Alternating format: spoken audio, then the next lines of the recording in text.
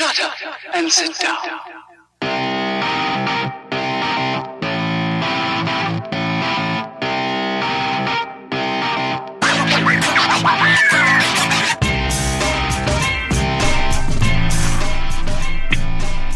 So what was it like being in Tampa for Bare Knuckle 6, man? What was that environment like for you?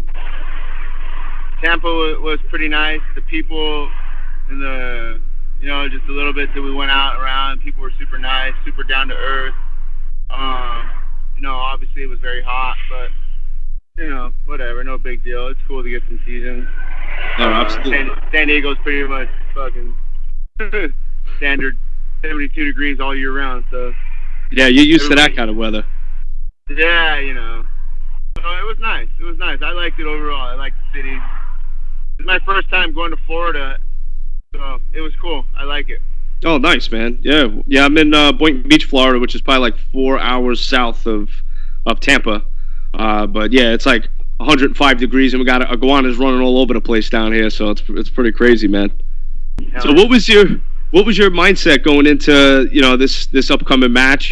Big pay-per-view. They had Malinaji on the main card, so there was a lot of promoting going on for this thing. So what was going on in your head for your fight? It was a stacked card, obviously, and I knew there was going to be a lot of eyes on the show, and I just was really mentally prepared to do something to go out and make myself stand out. And I think I did a good job, KOing Jamie Campbell in the second round. So I was definitely pleased with my performance. Absolutely. Yeah, were you like planning go for the knockout, or was this something that you wanted to like highlight your skills, or?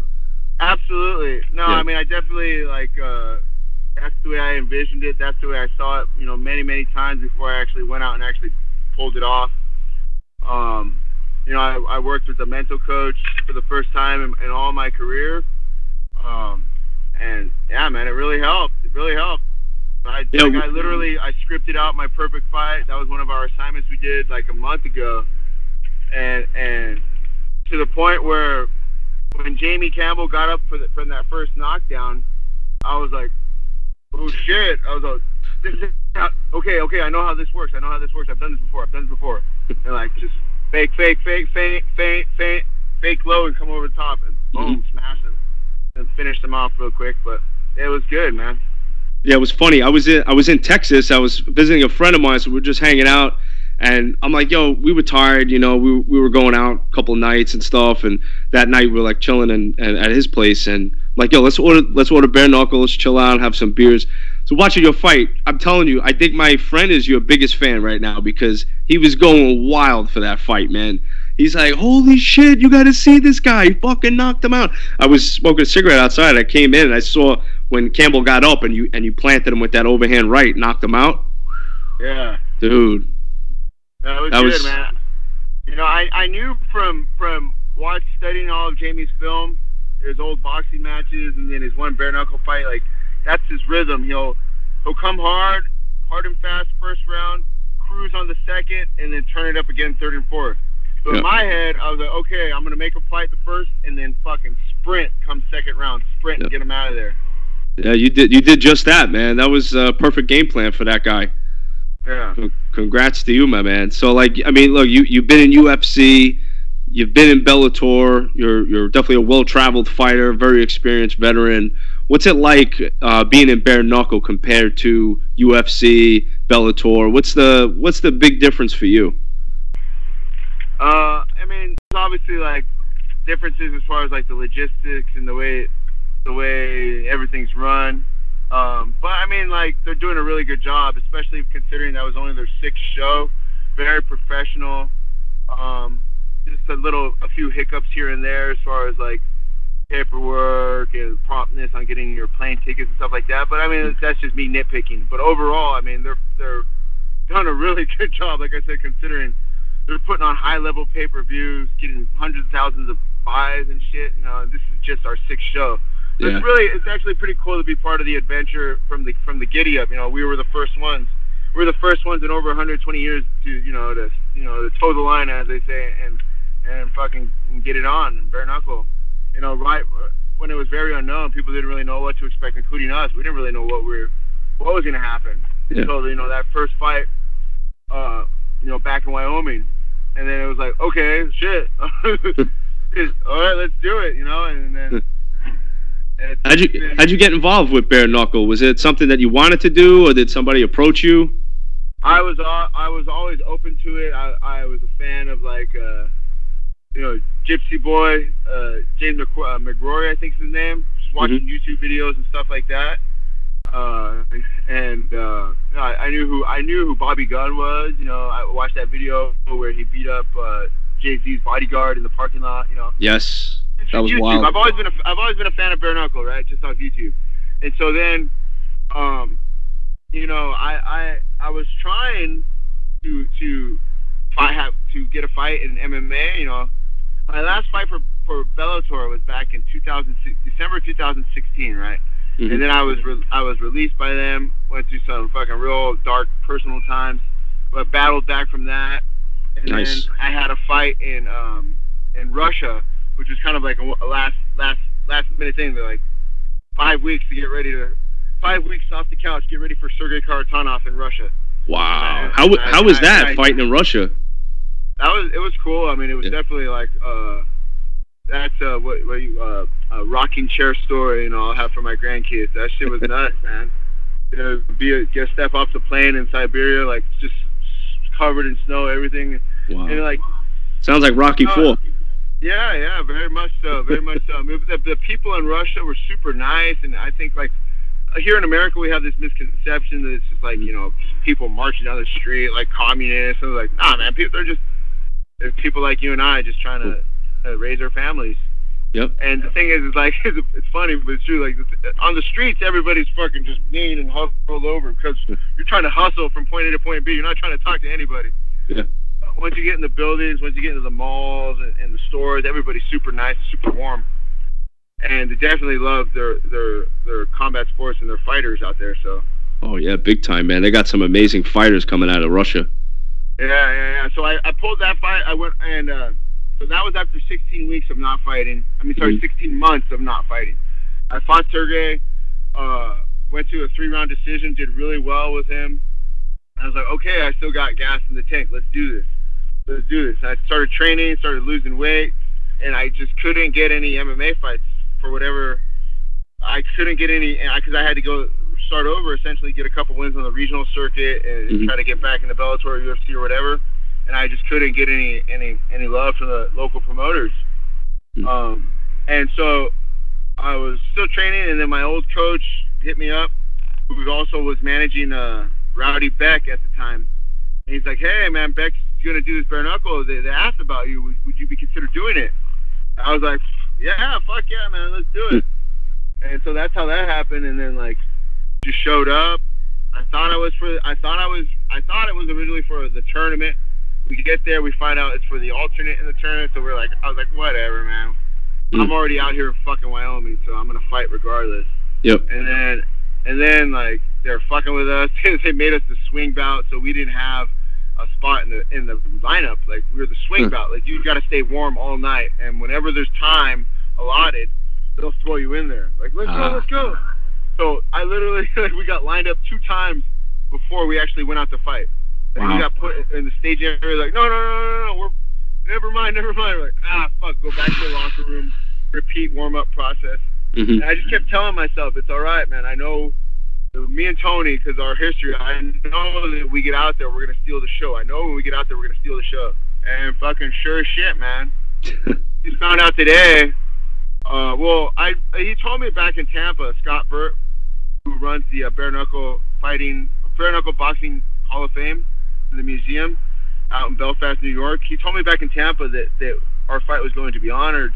And found out today, the announcement came out today that mine and Tony's fight and then Knight's fight, we're going to be entered into the Hall of Fame for the most significant fights in the modern day era of bare knuckle. Wow!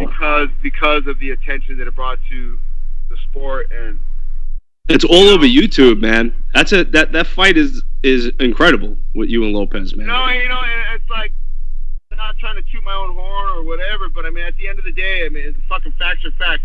That show, the first show the way it was kind of like kind of good, and then kind of like shitty, and then like our fight came on, and if we didn't put on that fight, there would have been no Jason Knight and Artem, and there damn sure wouldn't have been Artem and Paulie Malignaggi. Right. You know what I mean? Those fights don't happen if our fight doesn't come out and we beat the shit out of each other, get covered in blood like barbarians. Yeah. You know? Absolutely. Well, you guys set the tone for sure. There's no question about that. It was awesome. So it really, that was the one part of the initial attraction to do a bare knuckle fight. I was like, okay, it's the first time in over 120 years that it's going to be sanctioned and allowed in America. Literally, how often do you get a chance to do something historical? Right. And then the way it ended up, man, it was awesome. It was all worth it. Absolutely. Do you plan on being on the next card? I plan on fighting when they tell me to fight. I'd like to. I really want to fight Sam Schumacher. I want to get through him, and set up a rematch with Arnold Adams. Nice. It's whatever David Feldman tells me. Yeah, man. Well, you're a fan favorite, so I think people are definitely going to want to see you. I know I definitely want to see you. I know my buddy in Texas definitely wants to see you, man. So you put on a great show. You're a big dude, great striker. I read that at one point you were 300 pounds. Is that true? Absolutely. Yeah? The first time I walked into an MMA gym, I was 300 pounds, had long hair and a beard, was just a stoner. And I just walked up to the guy at the front desk. I was like, yeah, I want to be in the UFC. Can you help me out? And he just like laughed at me and just like, yeah, you want to take these classes, and just signed me up for jiu-jitsu and Muay Thai. And that's how it started. Wow, you got hooked after that, right? Yeah. That's awesome, man. So what's next on the agenda? If Bare Knuckle doesn't go down, or while you're waiting for Bare Knuckle to make a comeback for number 7, what's your plan of action? I'm just back in the gym. I was back in the gym on that Monday because I took no damage. Yeah, true. My hand was a little banged up, but nothing that would kept me from hitting the bag. So I was back in the gym. So it's just keeping the momentum going and just continuing to get better and evolve. I mean, it would be bad enough if this was my 5th professional boxing match. Like that would be fucking difficult enough. But the fact that it's my 5th professional bare knuckle boxing match, like, it's such a brand new game, and there's constantly just trying to like evolve the style and modify the defense, and also too like taking into account like where the strikes are landing, like just like an inch between landing here and landing here, it makes a world of difference. Like you hit them on somebody on top of the head, you fuck your hand up. Yep. It may hurt them a little bit, but like definitely want to aim for the soft mushy stuff. Yeah, that's what Malignaggi hit Lobov on top of the head, and he broke his hand. He said. Yeah. I don't doubt it. Yeah. What do you think? I saw the punch too, because I remember it was hard because I was right ringside. I snuck down there. I snuck down there with no ticket. Fuck it. And I watched right there, and I personally thought that from my perspective, like, and I was sitting right next to one of the judges. Like, I thought Malignaggi got the first 3, and then Artem came back hard and they got the last 2. But I mean, they were really close, so I could see how. But it just gave me like a different perspective as far as like the judges. I mean, you have 3 judges on opposite sides of the ring, completely different perspectives of the fight. Like what I'm looking at would look like a miss, or he's just hitting his arms. Like the guy from behind might think, "Oh my God, he's really landing effective body shots." Right. So it's crazy, man, that we still. That's the way the fights are judged, with 3 humans that can have fucking human error. Oh, sure. Their judgment. They could be fucking farting or burping or something and take their eyes off the ring, and and then. That's why your style is good, man. Just go for that knockout, man. Yeah, But I mean, that's the unfortunate part, is that sometimes you're with somebody tough and you can't knock them out, and then I mean, I can't even count how many times that. I thought I did enough to win fights in the UFC, and fuck, man, got fucked out of decisions. But it is what it is. I had to go through all that to get to where I'm at today. So I hear you, man. Well, thank you for being on the podcast. I wanted to ask you if you had to pick one MMA guy to cross over into bare knuckle, who would it be, and one boxer? Who would you want? If it was an MMA guy, it was a little old school. He hasn't fought in a while, but I think it would be really fun. To fight Cabbage. Oh yeah, okay. Cabbage Carrera. I think that'd be good. And then a boxer. I mean, I'd love to fight either like they're actually fighting each other, like Chris Arreola or the big Polish kid, Kaunacki.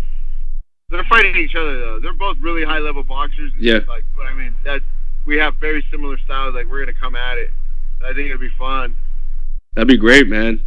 I'll try to reach out on Instagram and see if I can get them and see what they say. Oh yeah. That'd be awesome, man. Well, Joey, thank you again, man, for taking the time out of your day to be on the podcast. I know my listeners are gonna appreciate it. I appreciate it, and again, congrats on your latest victory.